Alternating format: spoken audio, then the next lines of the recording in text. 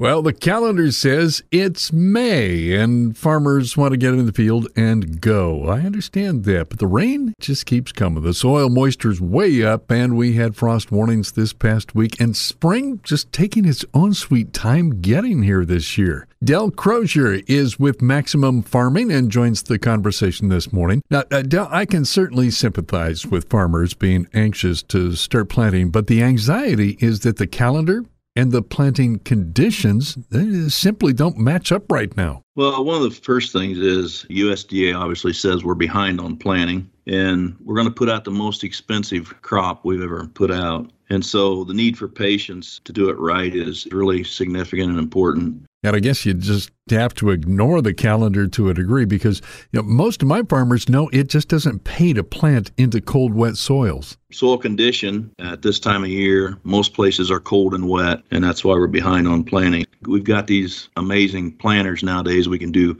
multiple products. We can put something in the furrow. We can put something beside the row and variable rate stuff. And so what we want to make sure of is that we don't forget about the very basic, which the number one thing is soil condition. We plant when the conditions are right. Temperature drives the biological side of the soil. So your microbial community is basically still asleep until we get to 60 degrees or above. Well, and in addition to that, I think we've all learned the lessons about soil compaction when we get on ground that is still way too wet.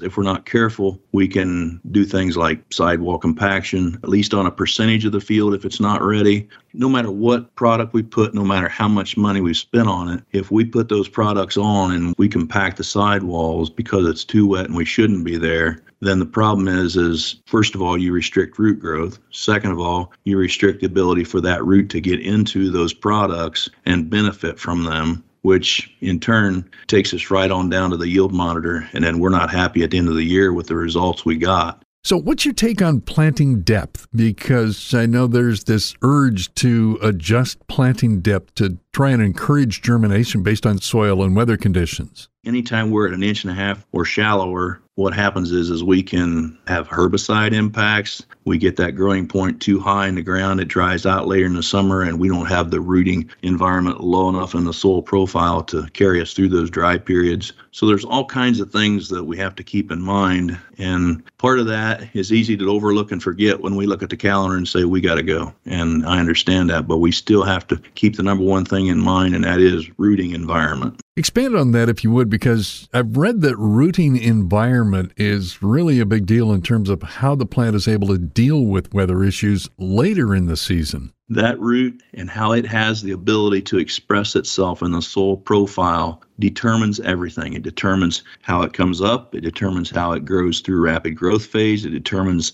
the stresses that it can fend off during pollination. And ultimately, we're looking at the grain fill period. We want a nice, healthy root system still intact and a plant intact from the time that we hit from brown silk until black layer, because that's our grain fill period of time. And then ultimately, when we run across the field with the combine and the yield monitor, we want the best result for the most amount of money we've ever spent on the crop this year. Del Crozier with Maximum Farming, thanks so much for your insights this morning. Listen, if you want to follow up on this morning's conversation, go online to MaximumFarming.com.